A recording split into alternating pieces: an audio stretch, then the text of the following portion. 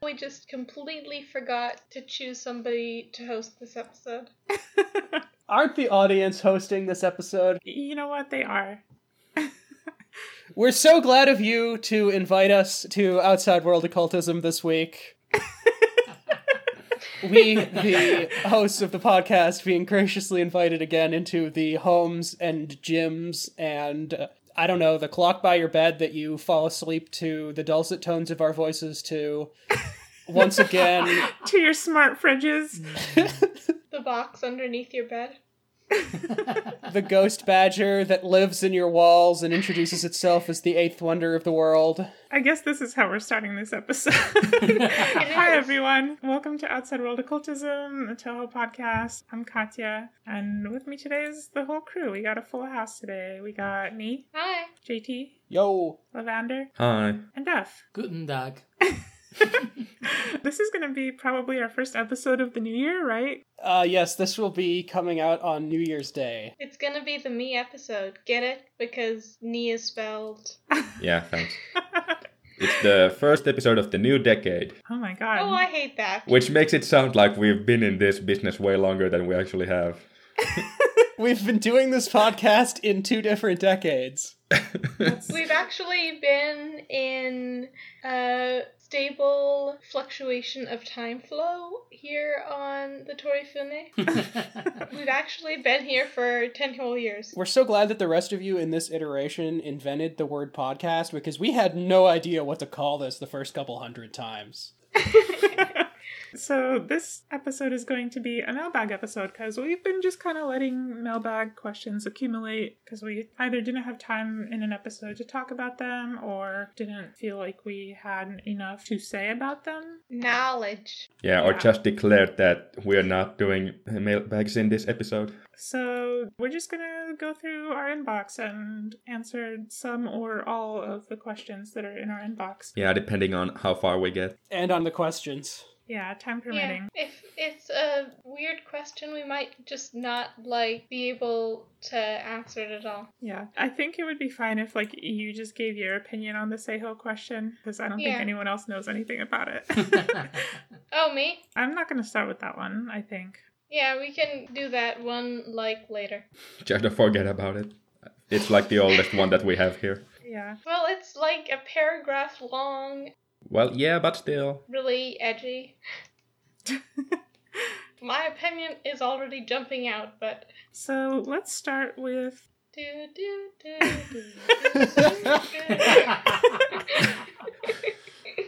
Let's just start with this question from Voyager Witch, who asks, have you thought about finding some sort of intro/ending theme for the show? It's not essential, I just find that it helps me get in the mood for and bookend a lot of the talk-heavy podcasts I listen to. Plus, Toho is full of wonderful doujin music you could ask for the use of. I want to answer this by saying that the unofficial official theme of this show is Satellite TORIFUNE from Trojan Green Asteroid, and we have talked about finding somebody to arrange that for us. We can't use the original version because Zune has a prohibition on using assets from the games in doujin works, basically. Are we doing doujin work? This counts as a Toho doujin. You are in a Toho doujin. I mean, yeah, I agree with the spirit of the question. I just hadn't thought about the term. It's self-published in the sense that we're paying Podbean to publish this for us, so I think this kind of podcast counts as a doujin unless John Q Maximum Fun kicks my door in and starts giving us money.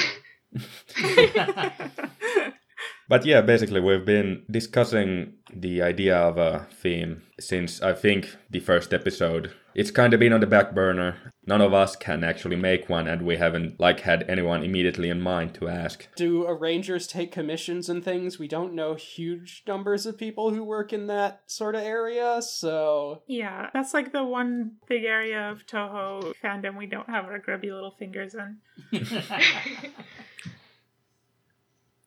I know somebody who does chiptunes, but they're very tired. If you do have some suggestions for who to ask.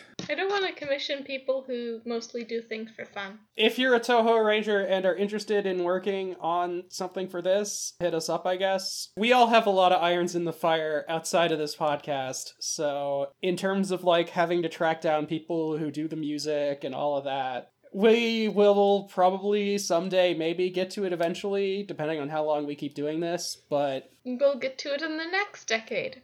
yeah. Somewhere in our second decade of doing the podcast, we will hopefully have that taken care of. And obviously, if you or someone you know wants to do it, then obviously we'd pay you and stuff. It wouldn't be for free or anything, just to clarify. We are morally opposed to paying people in exposure and have no exposure with which to pay you, so we would have to use money. Yeah, speaking of which, mostly going to say this on the show so that I finally get off my butt and publish all of it and make a post about it and so on, but we do have transcription. Hooray! And we found somebody to transcribe our episodes for us, and they are a person in the Toho fandom, so shout out to Lyrica Live for doing that, and we pay them industry rates, so... If you want to do a thing for the show, like a title or whatever, or art for like banner backgrounds and that kind of thing, we do pay money for that. As opposed to paying in cheese. Yes. Although we will pay in cheese if, like, you don't take whatever money, if you're some kind of, like... cartoon mouse. Fey being who prefers baked goods or curdled dairy products. Like, I think we can exchange money for goods and services. If you're like a yokai who has no use for money, we can exchange money for goods and services and give you those. We're flexible, that's the thing. Next question. Okay, Anonymous says, I'd like to know what everyone's favorite obscure reference is in Toho, whether it be mythological, scientific, about another series, etc. I think my frame of reference is pretty off because I'm deep in the soup of obscure mythology research myself, so I don't actually have an answer for this. I love all of Renko's little, like, science jokes and sort of Mary's misunderstandings of them in the Ceiling Club books, but, like, I did a minor in physics, so those don't really strike me as obscure. Are they obscure to... You can still talk about those, because... They are obscure. I think we're just, like, 3 out of 5 people with sort of backgrounds in physics. My personal favorite is Yumemi Okazaki's name because it's a reference to Okazaki fragments and the 2 biologists, Reiji and Tsuneko Okazaki, who discovered them. All of the Toho names that are references to things that exist outside of fantasy, I think, are really cool. Do you think Matarajin is an obscure Toho reference? I feel like she's the highest profile reference to Matarajin outside of, like, scholarship of Japanese religion. So I feel like she counts as obscure, even if she's very high profile in Toho. Even if Matarajin is probably going to be less obscure relatively quickly, because that's what happened to the Suwa Grand Shrine after Mountain of Faith.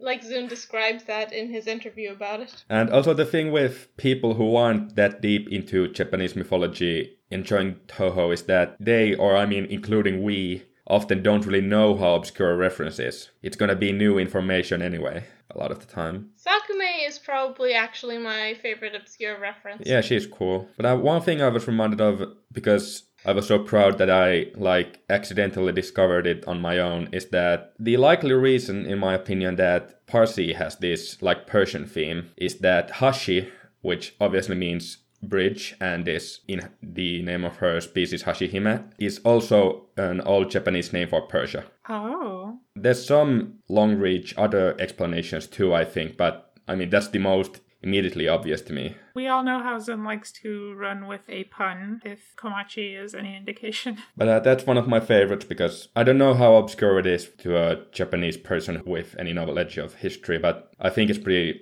obscure in the West, at least. Yeah, I certainly didn't know that before you mentioned it before this episode, so, Vindication. We can credit you with knowing that in the context of Parsi in the West, at the very least. I think that very few people in Toho fandom, certainly in the West, when they think of Parsi, think of, her relationship to ancient Persian Zoroastrians. I mean, I did, but at the time I got into Toho, I was also studying Zoroastrianism, so... Oh. Just 5 steps ahead about the rest of us. Tell me to stop getting hyperfixated on religions. I mean, who am I to talk? Okay, next question. This one's also from Anonymous. I think most of these are from anonymous people. All of them except for one are from anonymous people. Yeah, and we've already talked about that person's question. Anyway, Anonymous says, what do you consider the... What? Are you ready for Meillä on podcast meno. Oh, sorry. Hei. Bye. Sano hei. Oh, it's amazing. Hi. Okei, ne voit lähteä nyt. Okay, bye. Ne sanoo hello. Hi, love's roommate. Bye. I'm sure you all sound very happy. Just so you know, this bit's staying in the episode because it's the audience. Well, it's an audience episode. Oh no. That was an audience contribution, yes.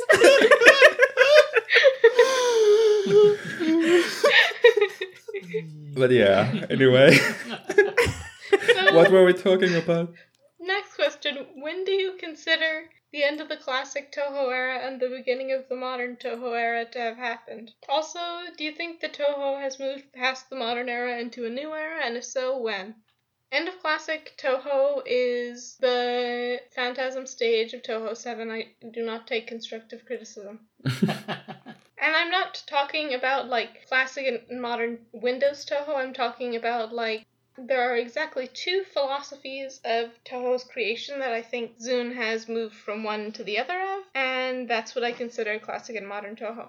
That makes sense. I guess I'd have trouble kind of splitting them into 2 parts if we had to go with classic and modern or anything. Well, we can split it into 3 according to the question. I mean, one division in my mind is probably like after Imperishable Night, since there's the idea that the first Toho trilogy, so to speak, the PC trilogy until IN was, for instance, mentioned wanting to have enough playable characters for the duo system in IN, which is an oddly specific goal, but okay. He could have brought back Mima, that's all I'm gonna say. Obviously, there's also other answers like Mountain of Faith and stuff, but they're all in the like same general era, give or take a few games, and Yeah. that marks the like general shift in Sun's attitude to the series and world building. And I personally don't think that there's any actual difference in how relevant those things are. I just think it's basically if you're in modern Toho as such, you're more likely to be misappearing in the manga. Yeah, I was gonna take issue with breaking Windows Toho into 2 disparate eras because I feel like there's been more than that. Yeah, there's been like 3, I think. And just Windows alone. Maybe 4. Maybe 4, yeah. Actually, probably 4. I can't say I've really thought about this very much. I think about too many things. Since you brought up the Phantasm stage as like this sort of breaking point between quote-unquote classic Toho and modern Toho. And PC98 is part of classic Toho in my take also. Yeah. I forgot to say that, but... Yeah, looking at Toho as a whole, PC98 included, like, I would definitely agree with you, actually, that PCB Phantasm stage marks the shifting point there, and then Imperishable Night, even though it's part of, like, a sort of original trilogy of Windows games, is definitely a turning point for Zone in terms of Gensokyo as a region and sort of what happens in it. Just its development as, like, a place and not the setting, I think. Do you get what I mean by a place and not a setting? Yeah, like where Zun really starts to think about Gensokyo as its own concrete location that things happen in instead of just a backdrop for, you know, silly stories about vampire maids and going to hell or whatever. Even though those things continue to happen, they're now in a world that is much more real. Yeah, the setting has more inertia. It doesn't just disappear and get reshaped at the whims of the current plot so much as the plot has to be something generally that takes place in the setting. Yeah, if the plot doesn't fit with the setting, well, that isn't going to be a Toho plot then. I think that's also why so many Toho plots go back to the status quo, because it's hard to develop a world and then the impact of people's foolish decisions on the world with as much detail as Toho has already developed. Yeah, and I do think that the Phantasm stage of Perfect Cherry Blossom specifically is like a very good marker of this shift, simply because it introduces Yukari, who has a very pivotal role in Gensokyo and its creation, and she's the one in charge. She's the one who establishes Gensokyo as having a history and not simply a present. Yeah. Yeah. And that's why her appearance is sort of, I think, what marks the shift. And see, I think that that's true in a sense, but I think that a lot of the Yukari significance and Imperishable Night, I think just developed a lot more retroactively. I would actually put the tipping point as not necessarily a game, but between Bohemian Archive and Perfect Memento. The different approaches of Bohemian Archive, which is sort of this collection of profiles and character vignettes, and then Perfect Memento, which is a in-setting document that provides a specific, and certainly Aya in Bohemian Archive provides a viewpoint, but it's not serving any single purpose. Whereas Perfect Memento and Symposium later on are looking at the setting, but from a very defined point of view, with a single intent in that document, which is, compiling information for Perfect Memento and then the conference of Symposium. And I think the thing about those is that Yukari's presence is very clearly felt in them. Yes. And I think that makes her appearances earlier more significant, but I don't think that those appearances themselves are the breakpoint. Because remember, Yukari being a sage isn't even mentioned in her profile in Perfect Cherry Blossom. Her being a sage isn't mentioned, no, but like the entire fact that the Hakure barrier is a thing that has specific traits outside of just being a vague fantasy wall, and B, the fact that she has something to do with it, Reimu also has something to do with it. It certainly establishes a history, but I don't think that that's I think a history is actually a really important part of a setting being developed as a world and not as a setting. Oh, certainly, but I don't think it's a singular turning point. It's important for the setting, but I don't think if I were picking any one single turning point for Toho, I don't think I would pick that, because games have been influenced by past events and build-up before. I think Mountain of Faith is particular in that it's the first game to be developed fully with Zun's new idea of the setting in mind, but I don't think that it caused the new conception of the setting. I don't think that it... No, I don't think it's a singular turning point either. I think it's just basically the effect of Zun changing his thinking. If I were actually dividing Toho, the breakpoints I would choose would be Lotus Lane Story, which is the first game to really settle on what is a Toho game. Then late Perfect Cherry Blossom or Imperishable Night as sort of the point where the classic Toho gets these modern ideas. And then Mountain of Faith as the deliberate implementation of them. And even after that, I would make a little sub-mark at Double Dealing Character, just because that's the first time we've seen the main story arc change. Yeah. Toho is probably pretty bad to change into classic and modern eras in the first place, simply because it's a holistic sort of evolution and not an abrupt change. Yeah, it's not like when people talk about Sonic the Hedgehog having classic and modern Sonic, right? Those are very different. I mean, they made a whole game over those being different. Yeah, I think that people think of classic and modern Toho as being just as different, and I kind of take issue with that, honestly. I mean, I think they are in the sense that... I mean, they are that different, but it's... There's a gradient in the middle, though. Yeah. Going from Wily Beast and Weakest Creature to Embodiment of Scarlet Devil gives you some whiplash, but There's not a game along the way, any single point where Zun decided to do everything differently. There is no Sonic Adventure of Toho, as much as some people would like to say embodiment of Scarlet Devil is.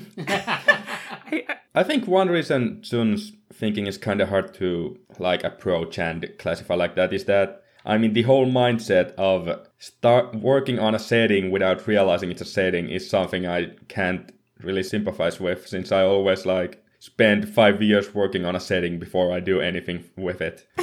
It's just hard to get into the mindset. I think that it comes from Zun developing Toho as first, places to put his music, secondly, games, and thirdly, stories with characters. I mean, yeah, obviously, but that's a hard mindset to get into. If you try to look at the whole series as some kind of clear whole with him making specific, franchise-wide decisions somewhere along the way. I don't think those exist. He just comes up with stuff along the way. I do think that JT bringing up gradients is definitely the most relevant thing to this question, because it is, I think, a series of moments in Zun's writing where it sort of crosses the boundary from one to the other, and that also is a reason why I would say that I don't think it's specifically any one game or work or anything like that, but I do think it's sort of the introduction of specific characters and concepts, and then as they develop, it brings Toho into new eras, quote unquote. And so that's why I would stick with Yukari as a major turning point. Yeah, I think that she kind of symbolizes the change in thinking, even if she isn't the culmination of the change in thinking. Yeah, Yukari is kind of the changing as a wider character, but not necessarily any single appearance. Yeah. She's kind of the embodiment. Yeah. She's central to the shift. I won't dispute that. It's just I think that PCB Phantasm is still a little early for that to have, taken effect. Yeah, it is such an iconic thing, though, that it's like a unique stage in Toho that has never been replicated, and it sort of really drives home the fact that Yukari is such a powerful presence in Toho. On some level, it's kind of silly and sometimes exaggerated how people like to rank the characters by what stage they appear in and stuff like that, as if it was a direct representation of power or something. Stage 1 Yuiko. Well, she's an exception for a lot of reasons, but anyway, even then, even though the idea is simplified, the Phantasm stage is kind of special. I feel like it being named Phantasm is also kind of important to it being special. That's kind of what Gensokyo is. And I feel like that sort of embodies Gensokyo starting to represent something rather than just being something. And if there were ever a new Phantasm stage in some game, it would have to be a massive event, given how much of a reputation that term has developed in the fandom. Yeah, definitely. So I would like to move on to another question, and this one is relevant, actually, to this discussion we've been having, which is another question from Anonymous, who asks, what do you think about Zun as a writer? I feel that his writing doesn't get talked about nearly as much as his music or game design. He's an excellent writer, but he has no intention of doing writing most of the times when he does excellent writing. Yeah, I feel like there's a reason why his writing doesn't get talked about nearly as much, and that is that he is a musician and game designer first and a writer second. We kind of bring it up whenever we talk about some of his written works. At least, I guess we've kind of reached a consensus that he's better as a short-term writer than a long-term one. He would be fine as a long-term writer, but only if he had to write it all in one go and publish all in one go, like a novel rather than a manga. Yeah, and especially with endings. Yeah, stuff like Curiosities of Lotus Asia or Symposium of Post-Mysticism are really good as standalone works. Curiosities of Lotus Asia is kind of unique because the first bit was kind of put pretty close together. He's good at making characters and building the setting, but when he has to attach a years-long plot to it, obviously it mostly consists of shorter snippets, like the individual events in Horde Hermit or Forbidden Scrollery. But when he has to wrap up the whole plot, or what resembles a plot, then it tends to be kind of anticlimactic, because the whole manga was never about the plot. Yeah, the problem is that Zun has a conclusion in mind, and then he writes towards that conclusion, and if he's doing a very long-term project that spans years, then sometimes things happen along the way that might make that conclusion fall flat. And that's a problem that I think he should think a little bit more about. Like, when he's writing, he should sort of consider the developments that characters have made as he has come up with new ideas. If he's going to come up with a manga, he should probably think about, when he's writing the big characterization beats, is this going to fit with my predetermined ending? Yeah. The recent Wily Beast and Weakest Creature interview, he sort of talked about how he felt like maybe the themes and message of Wily Beast was not really received by people, and Yeah, especially Keiki in general. yeah, especially Keiki. And I feel like, in my experience, that wasn't really true, because we spent a whole episode talking about the themes and messaging of Wily Beast, and we sort of picked up on all the stuff that he talked about in that interview. Yeah, go us. It might just be a perfect storm of people who love thinking about things too much, with us here in particular. Yeah, for us, I think that might just be biased because we spend our time overthinking Toho. And then we did get into several very, very long arguments about, like, who Keiki is as a person and stuff like that, just in the Discord with other random people. So maybe the messaging didn't land everywhere, or people misinterpreted it or whatever. I mean, it's not like there is not a history of messaging falling extremely flat in Toho. Yeah, we could talk about that all day. We have. We could talk about that for an entire episode, specifically about that, instead of 3 episodes worth spread across all of our episodes. But I mean, Keiki at least was a pretty classic example in that wasn't the actual end result supposed to be kind of grey? But as usual with that kind of thing, people took it in both directions to the extremes instead. Yeah, people decided specifically there has to be a hero and there has to be a villain. Thanks, John Calvin. I think that's also sort of a thing in a lot of media analysis nowadays, but that's a story for another year. Yeah, but as for Zun's writing, I think he doesn't usually write the story about the message that he's trying to kind of get across, in the sense that the message itself isn't usually displayed front and center and highlighted in the story itself. There's no big bit at the end of Wily Beast where they start debating it or anything. They just show up and they yell at each other and there's some ambiguous dialogue and then they fight as usual. Just wait for the Yakuza Symposium. Oh, please.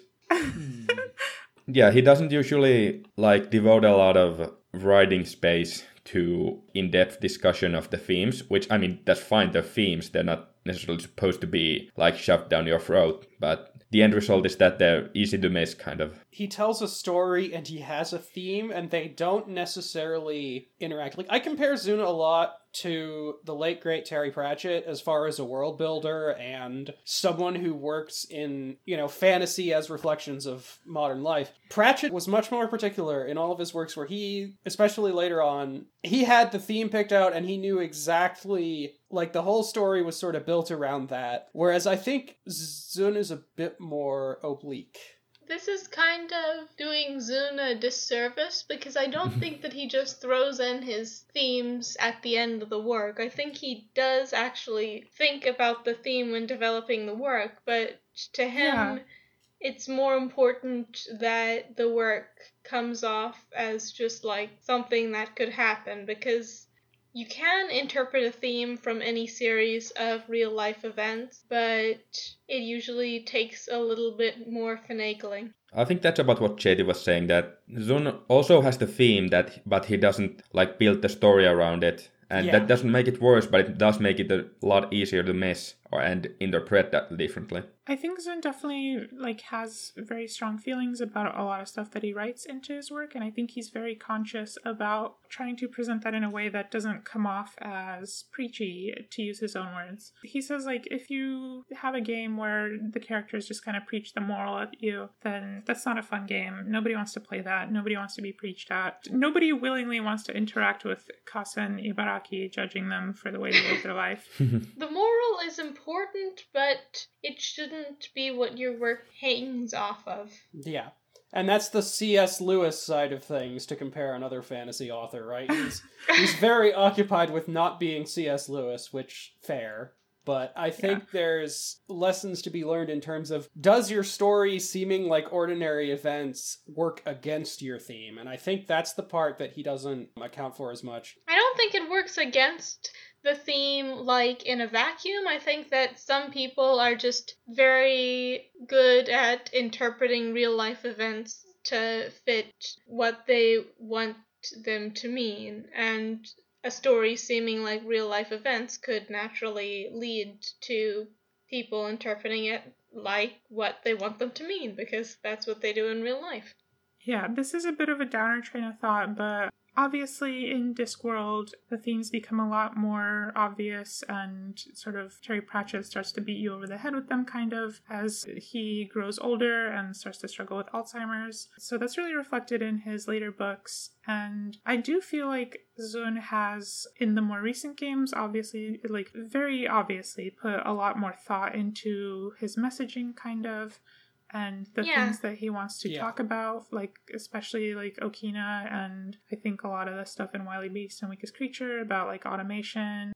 Hekadia. I know we talk about alternative facts being basically Zun beating you over the head with stuff, but I feel like it does also bring up some subtler stuff too, even though it is basically a parody. And in that sense, it's actually kind of in line with the newer games than it seems in its initial obviousness. Because of this, I do wonder if as Zun gets older and sort of Develops Alzheimer's? No. You don't. No. Oh no. It's not good. We don't joke about that. There are some things that are sacred. Don't speak this evil into the world. Sorry.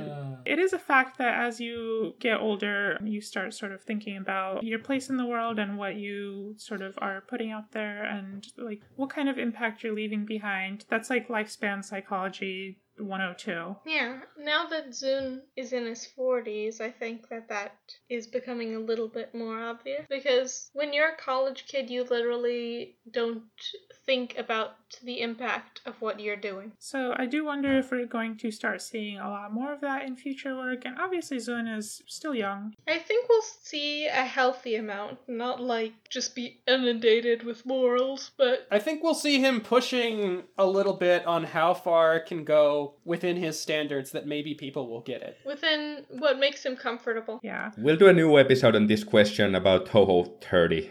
See where we're then. May Zun have a long and blessed life and make many Tohos for us to make podcasts about. But I do want to end this question on a joke, which is that the Light Fantastic and the Color of Magic are PC98 Discworld. Accurate. Yeah, okay. Yeah. You say it. That's true. You did it. You broke down the PC98 and Windows divide to its bare essentials. Bring back Rincewind. I guess Two Flower, really, because Rincewind does come back on occasion. Yeah. Rincewind is Yuka. Oh my god. Somebody please draw that fan art. Who is the moist Von Lipwig of Toho? Is it Sumirako? It might be Sumirako. I feel like it's Sega. There's a lot of different levels on that question. She's a lot nastier than moist, but the average person is nastier than the average. Sega is absolutely someone who Yukari would conscript into fixing up something for her own reasons. But would she do it? I don't think she has the capacity to learn. The average Toho is nastier than the average Discworld character. Yeah, exactly. So I think that Sega would fit. Yeah. Anyway, this has been our so Discworld podcast. Discworld's so good. Please read Discworld if you haven't. Please. I think it's definitely like the closest there is to Toho in Western literature. Although with a bit less self-awareness in the earlier work, in my opinion. It's more that the earlier works are more directly parodies rather than just a thing in the genre. Yeah. Yeah. Much like Gensokyo was in early Toho works. So when are we doing our Discworld Discord podcast?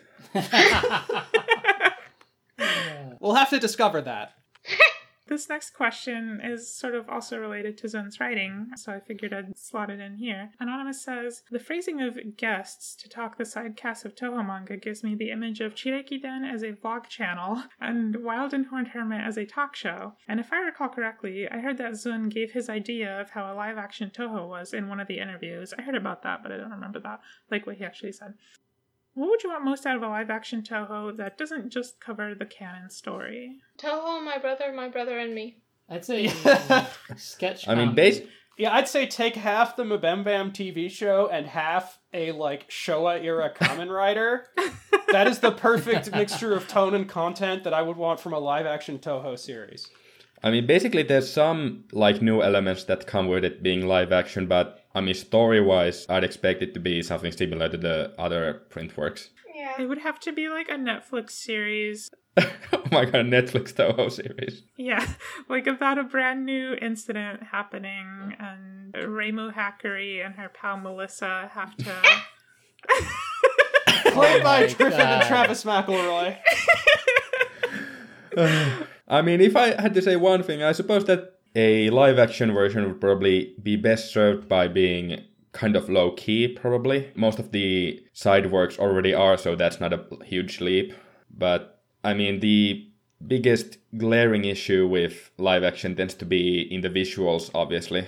Well, obviously the story and everything else matters, but the visuals, if they're weird or just plain bad, tend to be the immediate breaking. It would take a huge budget to make something convincingly Toho unless it was something along the lines of earlier mentioned Mabem Bam Kamen Rider. Yeah. Yes. And the usual problem with making like live action adaptations of anime and anime similar like art styles is that, which I mean, I know it's a big thing and all, but even from looking at the examples that we do have, it's usually either the characters have to look like cosplayers, basically, in which case they're closer in design, but probably don't look very convincing, and it might be weird to look at them try to be serious or actually carry a plot. Or they need to be like redesigned to be more realistic and easier to do in a live action context, which it wouldn't not work.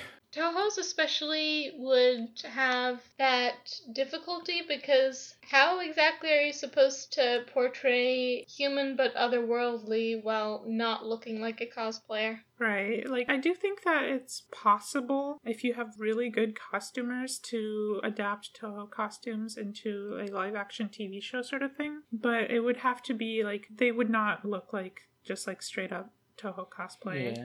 And I think that would be fine if you just had everyone sort of in more low-key but still very fancy, ruffly fashion. That already happens within the series. All the artists do their own designs basically every time they draw a character, and it's a big part of the series in my opinion, and it works usually pretty well. So I think if it was done well, people would be pretty thrilled even to see like these live action adaptations of the designs. Yeah. I do think that the story would have to be like a bingeable Netflix TV show sort of thing where the whole story gets released at once or whatever. Yeah. I don't know how well it would be suited to like a serial or a movie sort of thing. I think a movie adaptation of one of the games could work, but I think if it was a TV show... As an original work, it would be... not good. I think we need to have a like 2-movie recap series of the entire franchise. I think that's too much to fit into 2 movies. Oh, you don't say.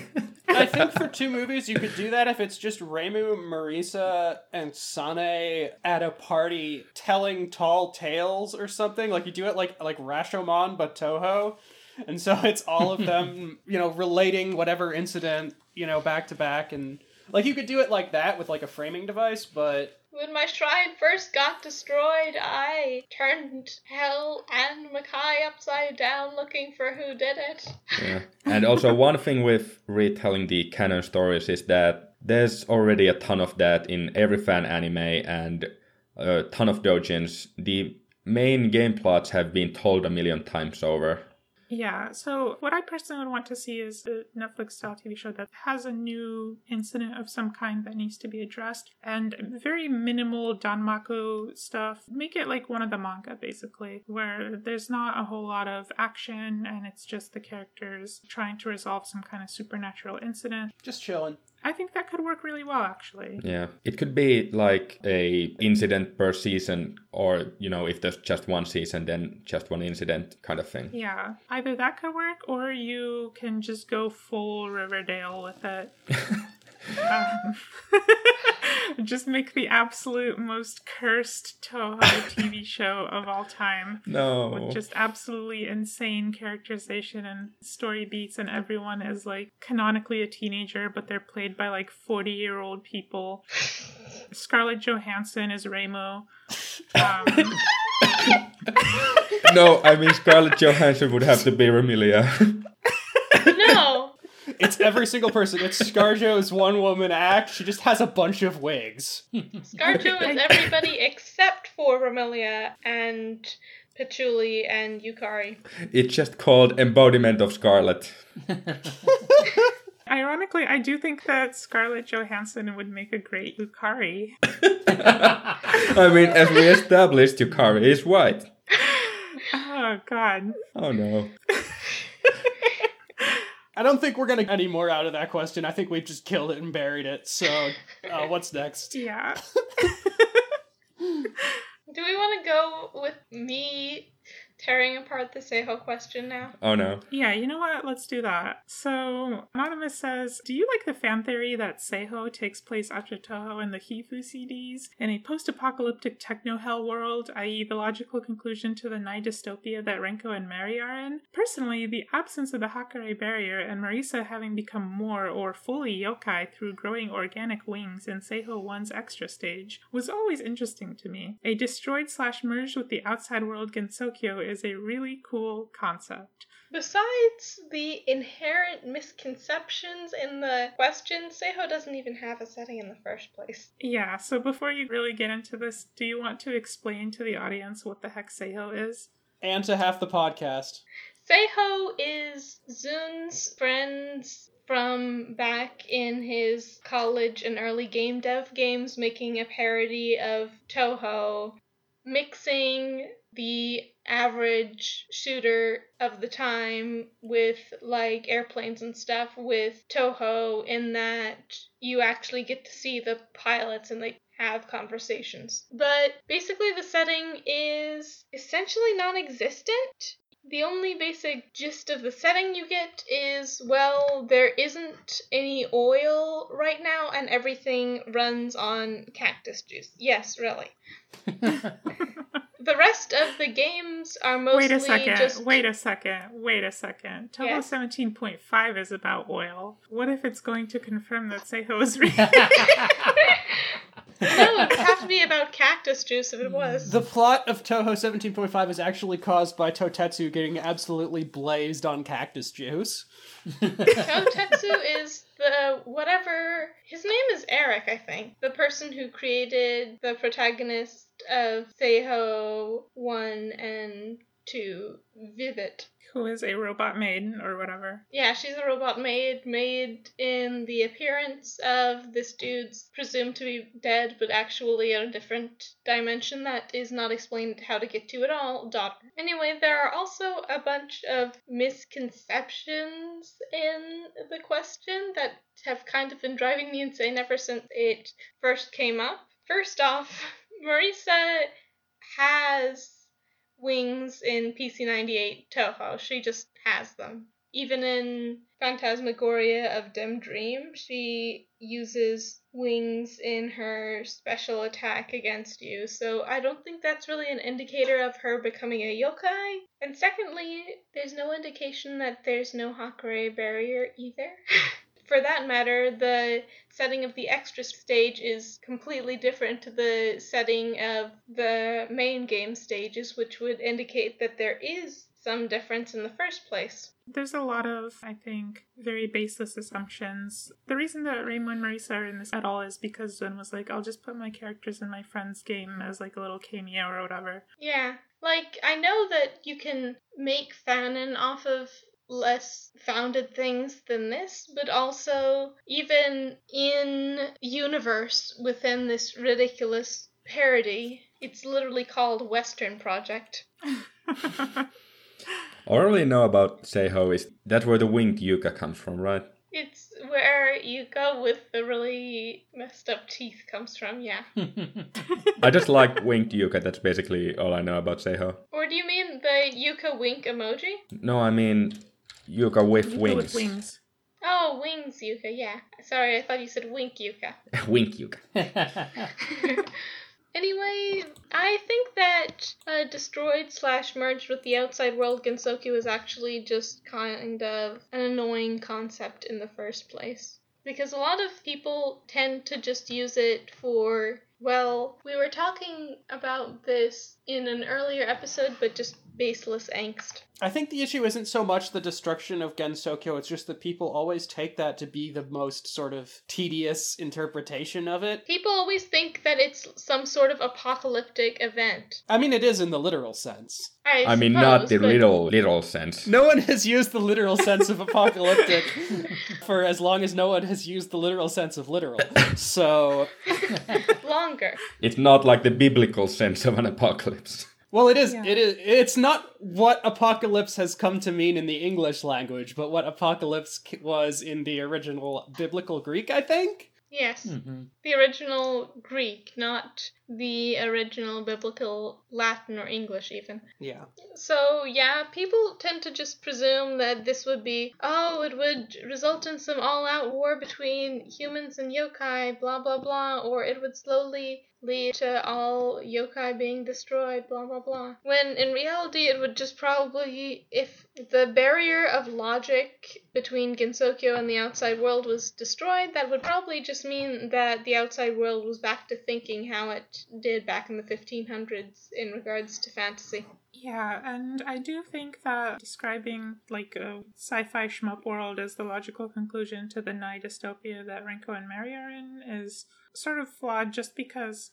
It's almost a little bit too optimistic because shmups sort of come to the assumption that there's like the freedom to use the technology of the world in a fashion of that way. Yeah, like, I don't know that the kind of techno-hell world that shows up in Seiho is in any way the logical conclusion of the sort of eternal dystopia of carefully micromanaged environments that Renko and Mary find themselves in. I sort of hate the notion of something being the logical conclusion anyway, because Yeah. that's not how logic works. There is Yeah. no logical conclusion to something unless you know, like, every single working part.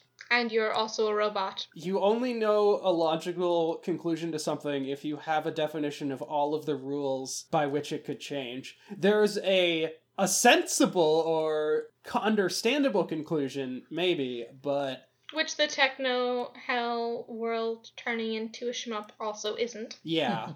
It's just my personal soapbox that rational gets overused a lot when people mean, I think this sounds reasonable. Yeah. Logical is a much stronger descriptor than reasonable. I think Yeah. that people actually have a tendency to think that their theories are logical rather than just reasonable.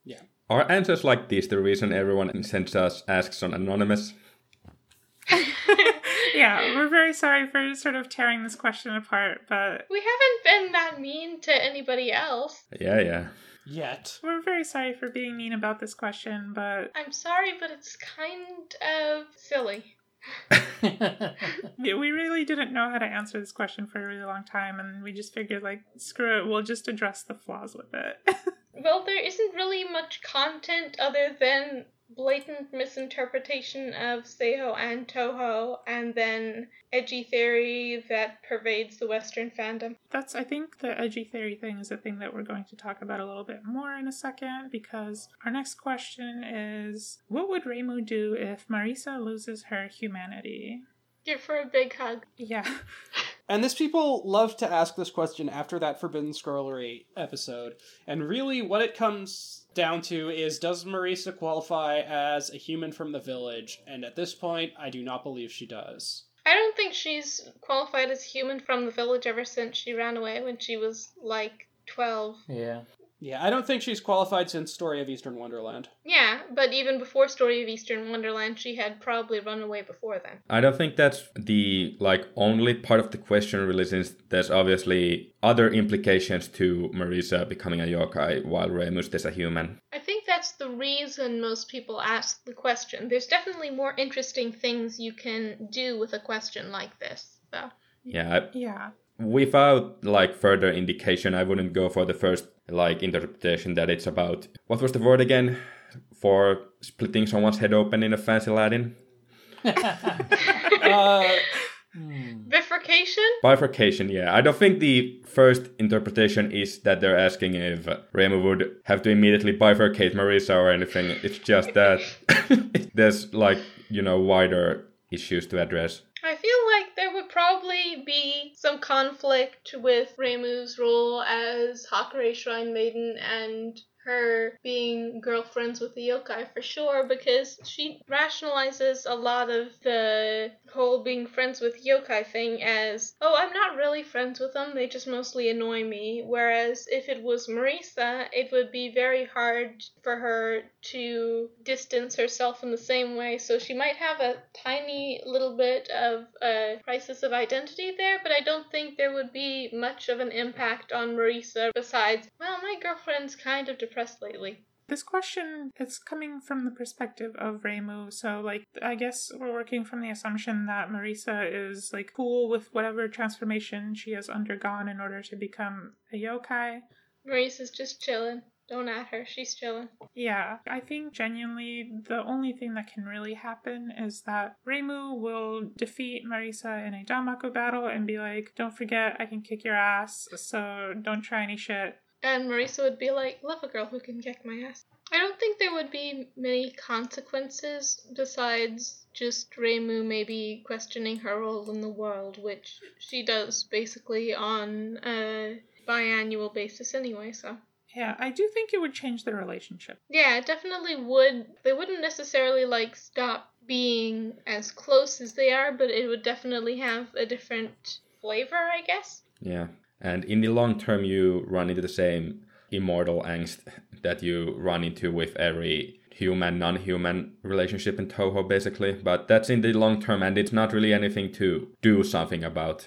Yeah, it's just oh, that's gonna be unfortunate, but it's the same thing as if your partner is 10 years younger than you and you got together when one of you was 40 and the other one was 50. You know that your partner is probably going to outlive you unless they have a condition that undermines their health. When I need to come up with some kind of positive explanation, there's vaguely the option of Reimu doing something Sanae-ish somewhere down the road. Or just accidentally having that happen to her, because she kind of is a cultural icon of Gensokyo. Yeah, it wouldn't be a surprise to me for sort of my own future Gensokyo theories I got off a friend, is Reimu is sort of a natural pick to be deified as the patron of Danmaku fights and spell cards. Yeah, she sort of is the embodiment of their evolution from just yokai kicking each other's asses, but in a pretty way, to a really interesting, non-lethal method of beautiful competition. Yeah. Seeing as supposedly Reimu is about as recognizable to Japanese children as Pikachu or something, I think we can say that she's already a god by cultural importance. This means that Pikachu is a god. Yeah. We all knew that. Pikachu is a god. The fat Pikachu is the only god that I recognize. I've always thought that it might be interesting if Reimu became a hermit, actually. That would be really interesting. I don't know if she would, though, because of the association with Kasen and the other annoying hermits in Gensokyo. Unless she actually became a, Western conception of the term hermit, like hermit. I think the biggest obstacle in the way of this possibility is just Reimu's personality and just her own attitude towards Working? Yeah, because being a hermit requires a lot of extraordinary work and spiritual training and so on, and I don't think Reimu would be willing to put in that much effort. Yeah. So I think if she does become some kind of immortal creature, It would probably be accidental. yeah, it would be either accidental or in a very passive way that she herself does not really have any sort of forceful influence in. Like, I think that the idea of Reimu not being just an ordinary human is something that even Reimu herself would sort of mostly rail against. Yeah. Mm-hmm. I could see Marisa becoming a hermit, honestly, but I don't think it's as easy to see for Reimu. Because that's just sort of not the type of person that she is. Honestly, my super hot take is that if Reimu wasn't a shrine maiden, she would definitely be the one of the two to end up as a yokai, and Marisa would be the one of the two to end up as a hermit. I mean, I don't think she has any practical reason to end up as a hermit as opposed to a yokai magician. Yeah, I think that Marisa is personally not interested in the spiritual training, basically. She's not a spiritual person. She's not even slightly religious. She spends a lot of time sort of teasing Reimu about being as religious as she is. Yeah. I mostly meant one of them would probably just end up as a sort of human with a bonus that lives for absolute ages, and one of them would accidentally end up falling into supernatural creaturedom. Yeah, I guess that's what we can agree on, that Marisa is the more likely candidate to become a hermit. It's just testament to how unlikely Reimu is to become one. Exactly. I guess that Marisa might become a yokai accidentally just because she tends to be a little bit hasty. Impulsive, that's the word. I live in the 1800s, except less racist in my brain. Yeah. I think the thing is, the one thing that Marisa is not impulsive about is that she's very, very careful, actually, about the possibility of becoming immortal. And it's something that she's shown being interested in many times, but every time she gets the opportunity or has to sort of entertain the possibility of it, she backs out. Yeah, I think that it's something that's very, very easy to get cold feet about, especially if you've met actual immortals and seen, well, these guys are kind of fucked up, aren't they? Yeah. Like, immortals as in yokai or immortals as in the Horai immortals. Yeah. Either way, there's kind of a definite, permanent change in your personality. Yeah, and Moko specifically is like a walking exhibit of why not to become a Horai. Even the hermits are basically stuck in the era that they became hermits in, so Marisa could easily be like, do I really want to be stuck in the past? Even if she wanted to become a slightly more well-adjusted immortal, because let's face it, the former humans that we know that are yokai are... The only one that we know that is relatively well-adjusted is Kane, and she's only half yokai. Mm-hmm. I mean, Alice is reasonably well adjusted. She lives in the woods and doesn't talk to anybody. I mean, yeah, but wouldn't you? I am not going to say that I'm well-adjusted.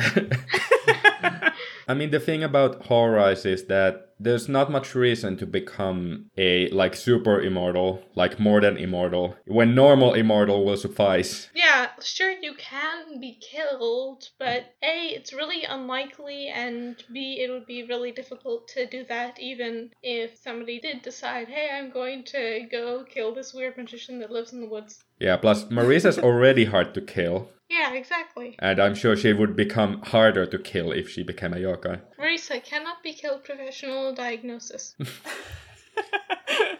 That's what Aaron says to her in the timeline where she becomes a yokai. Should we start moving ahead? Question from Anon. I'm still catching up on the podcast, so apologies if this has already been addressed, but have you heard of the Alice is the killer in Dolls and Pseudo Paradise theory? And if so, what are your thoughts on it? She's just a weirdo who lives in the woods. She's not going to commit murders. I feel like the Alice is the killer theory is just people trying to make Alice relevant to more things. Frankly, a lot of the XYZ pre-existing Toho character is the killer in Dolls in Pseudo Paradise is just because they don't want to put in the effort to think about a new character with different motivations being the killer. Because it's obvious that the killer does not have a personality similar to anybody we know in Toho. It's obvious that the Pierrot is just clown piece. She is blonde. If we do want to engage with this and pick it apart, I think that the biggest flaw here is that Alice is more or less the same age as Reimu and Marisa. It's mentioned that she became a magician fairly recently, so she was a human up until not too long ago. And Dolls in Pseudo Paradise took place quite long ago, in the days where people were still smoking opium regularly. Mm-hmm. Far too long ago for Alice to really be the killer. And also, I don't think Alice is that edgy. Oh, also, the killer didn't become a yokai magician. The killer just became a normal run-of-the-mill yokai. I don't know if anyone is like more familiar with the theory to fill in any blanks, but I don't see any particular reason that it would be Alice. It's because dolls is in the title. Yeah, and the house is indicated to have dolls in it. So maybe it's the house that Alice currently lives in, but I think that there's enough haunted houses in Gensokyo for there to be more than one house with creepy dolls in it. So actually there's more than 2 questions, but it's fine. What is your favorite crack ship? I'm not sure I have any like crack ships. One of my friends was into Yuka and Shizuha, so that sort of sits with me as far as thematic crack ships goes. Okay, sure. I talked to you about one of my crack ships once, Katya, but I think I completely forgot which one it was. I do remember this, but I also don't remember what ship it was. Exactly, it's like... Mioi and Koishi, clearly. Neither of them realized it either. That would be a funny ship. By most series standards, a lot of Toho ships that are kind of mainstream would be crack ships in the sense that the only connecting factor is like, you know, being in adjacent stages or something. Or they talk together once. Yeah. If I had to pick like an adjacent stage ship that I like, it would be Doremi and Sagume. Well, they do have connections besides being adjacent stage ship. Yeah, they do. It's not a very cracky crack ship, and it's probably the main ship for both of them, even though there's, you know, not especially strong connection.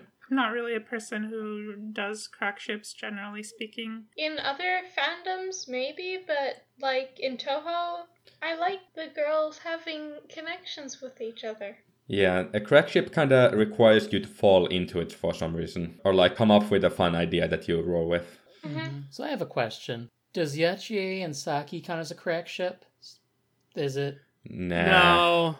Enemies to lovers is definitely like a known thing. Yeah. In this case, it's even just rivals to lovers. You're shipping Sasunaru. Yeah, basically like rival ships are right there with the most mainstream ones for the most part. What the heck would be a Toho crack ship? Like, Sasunaru.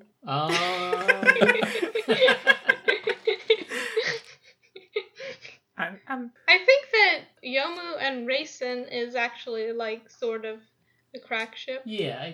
Yeah, their only connection is being like 5th stage servants. And both servants, yeah.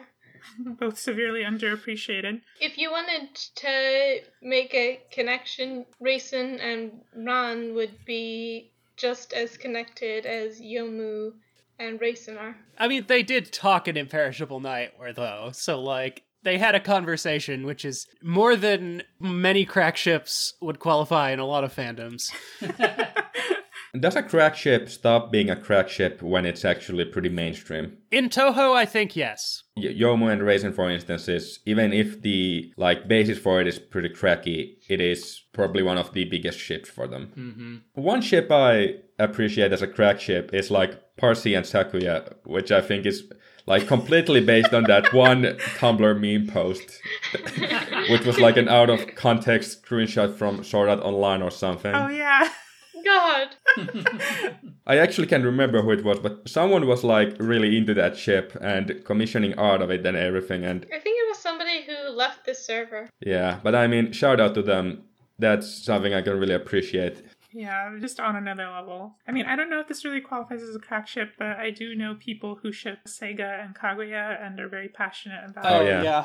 I think that has, merit, though, because I think something's not a crack ship if you can easily see how their personalities would mesh together and they're capable of meeting. No, I kind of think it is. To me, a crack ship indicates a kind of meme status. I think it's not just a rare pair, right? Yeah, it indicates basically there is no actual reason for the ship to exist. The name for crack ships basically means you must have been on crack to have thought up a ship like this. So the real Sega crack ship would be Sega Komachi or Sega Eiki.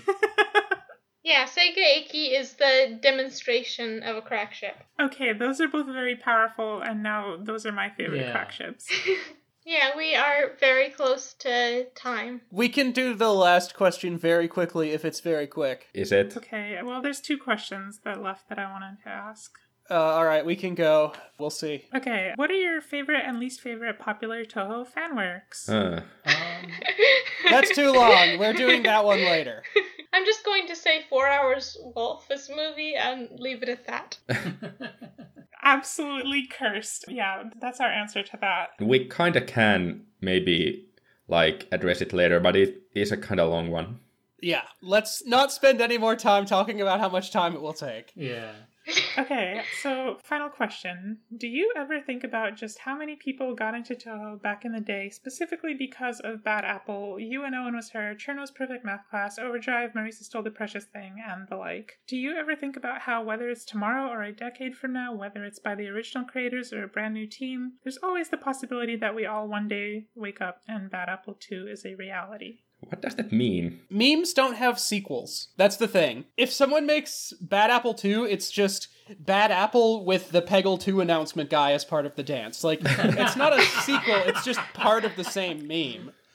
I don't think that meme songs can have the same spread that they did back in that particular time, because that was basically at the crux of Nico Nico's boom, basically. Yeah, I think it's a fundamentally different Toho fandom than we have nowadays, and than we probably will have in the future, because the internet is becoming more and more regulated and less possible to create stuff that's viral just because it's viral, and not because, unfortunately, things like Baby Yoda are part of extremely popular franchises. Mm-hmm. Toho got popular because of memes like that, and it wasn't popular and then got memed on. I think the important thing to distinguish is that those were memes with Toho, and any future content is going to be a Toho meme. Right, Yeah. Toho has arrived has a established place. I can't decide how I'm supposed to interpret this question. I think the meaningful part to discuss it is could there be a new Bad Apple in the metaphorical sense? Yeah, I think that's probably what it's attempting to say, which is why I went on about the internet is not what it was. Yeah, but the thing about original creators and brand new teams kind of took me off guard. I'm not sure how to take that. The original creators might cause a viral video of the same degree, but it's just a PV. Obviously, there's been a gazillion covers of Bad Apple in the last decade. Astromeria Records has been doing 1 million songs in the meantime, and people have been doing 1 million own versions of the original famous Bad Apple PV too. Mm-hmm. Yeah, I don't think there's ever going to be a 20-minute spectacular of just every new Toho character shadow form in the same sense that Bad Apple did. And I don't think there will be a cultural phenomenon in the way that Bad Apple was, because now there's not a what's this thing. There's, oh, this is Toho, or what is this, that's Toho. It's not going to break out again. Yeah, it's not something that's going to outpace Toho fan works that are recognizable as Toho fan works. I think one point of comparison is that there was an updated version of Cherno's Perfect Math Class for I think it was the 10th anniversary? 9th. Oh yeah, of course it was the 9th. That had some newer characters and a slightly different version of the song. And it didn't get a lot of hits at all. Yeah, that's not really a meaningful comparison for Bad Apple either. Iosis is kind of getting more interest for their rock music rather than their meme videos nowadays, which I think shows some priorities in what just generally going to become popular and Toho related. Yeah, and the meme songs they do put out are just plain worse. Yeah. Musically. Although Overdrive kind of sucks. Yeah. The old ones aren't necessarily great either, but there's some, like, at least fun ones to listen to in the mix. The newer ones are just, like, weird. Race is Still the Precious Thing honestly still slaps. It does. The newer ones they put out are more like weird noise techno. I don't even know what to call it. Yeah. But anyway, if the question is just, is there going to be another, like, huge breakout meme that brings a ton of people into the fandom?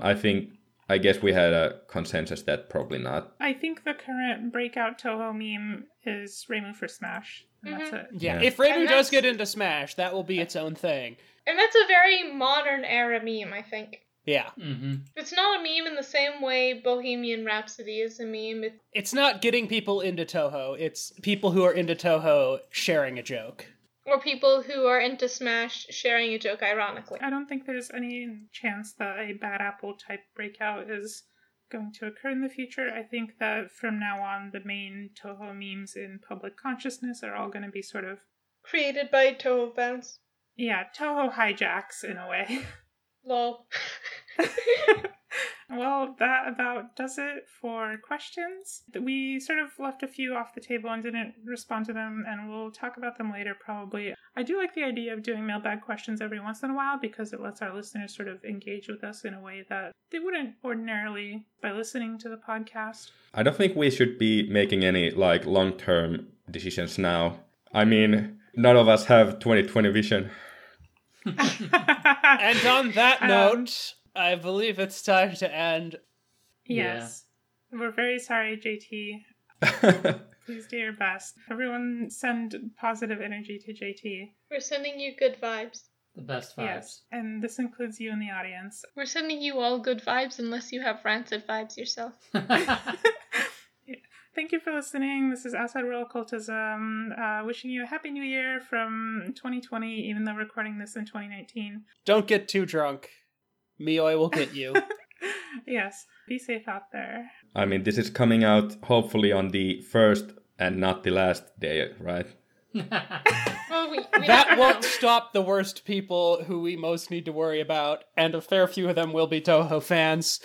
True. So be careful out there. Have a happy new year, but in moderation. Be safe. Yeah. Why the hell are you still listening to this? Yes. Okay, goodbye. Bye. Bye. Bye. Bye.